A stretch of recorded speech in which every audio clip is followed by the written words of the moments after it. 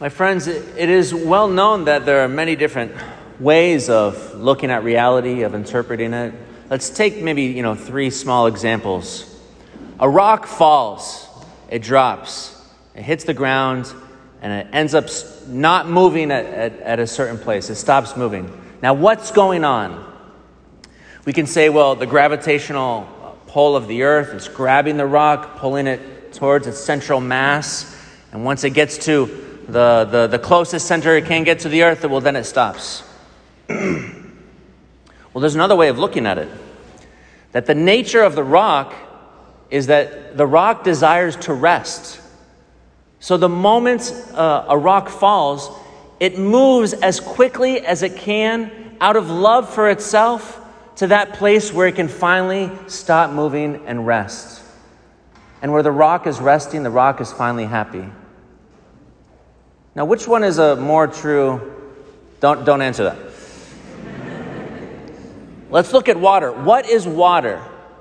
Is water simply a chemical compound of H2O? Or is water that wonderful, gushy, wet substance that cleanses my body, that sates my thirst, and that brings me new life in baptism? Well, which is the true interpretation? Let's talk about what is true about falling in love. Is falling in love simply a chemical reaction in your brain that causes all kinds of feelings in your body? Or is falling in love the beginning of a new life, where you become certain that your desires are good, that you are not meant to be alone, and that God truly loves you? Which is the more true? Let's just imagine for a moment, put yourself in this place. It's Valentine's Day, and you're in the store shopping for a Valentine's Day card for your beloved. Now in the store, you discover this new section. It's called the non-sentimental, purely biological section. Okay. Now you start going through these cards, and you open up this one card, and it says, honey, the first time the light reflected off of your face and struck my retina, there was an explosion of chemicals in my synapses.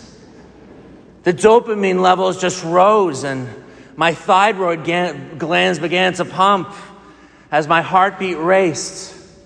And it was then that I was sure that you and me were meant to complete the next link in the great evolutionary chain of our species. Would you ever give that card to someone you like? I don't think they'll ever make those cards. Yeah. Now, what is true? What is true? The whole thing is, the whole chemical reaction, that whole thing is a part of it. And it's a true statement. The whole thing is, it's not the entire thing. It doesn't take into account all of the factors. And therefore, it's a limited view. Now, the whole fact of falling in love and the beginning of a new life and what that means for you and the other and what it means for your relationship with God and destiny is also true. But it also needs to take into account that there's chemical reactions going on. Because, of course, every time you fall in love, you're not meant to, chase after that person to establish a new life with that person. Especially if, for example, you're already married or you're a priest.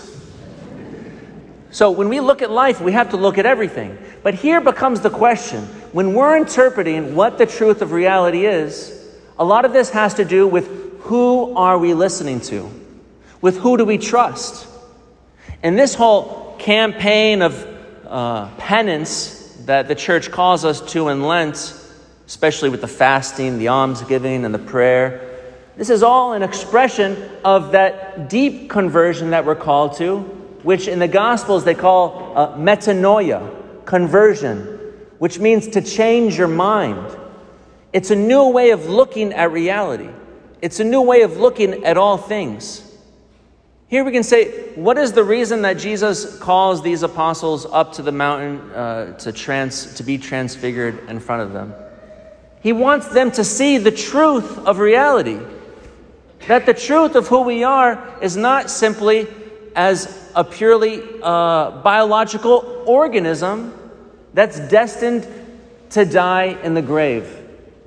But rather, the truth of ourselves lies in the transfiguration, ultimately in the resurrection, that our destiny is an eternal destiny.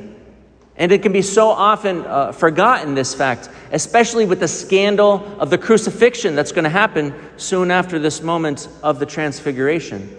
Jesus wanted the apostles to have the surety of the truth of reality so that they wouldn't be scandalized by the suffering.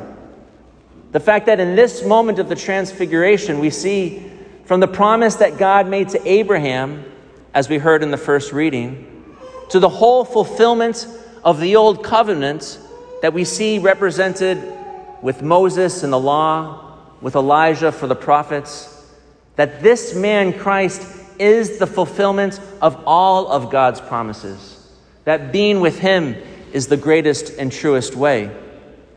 Now, for us who met Christ, we can say these things, and we could even repeat things that said in the catechism.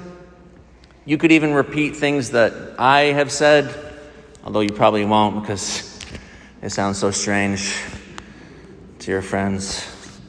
The non-sentimental, purely biological section of the Hallmark store. Yeah.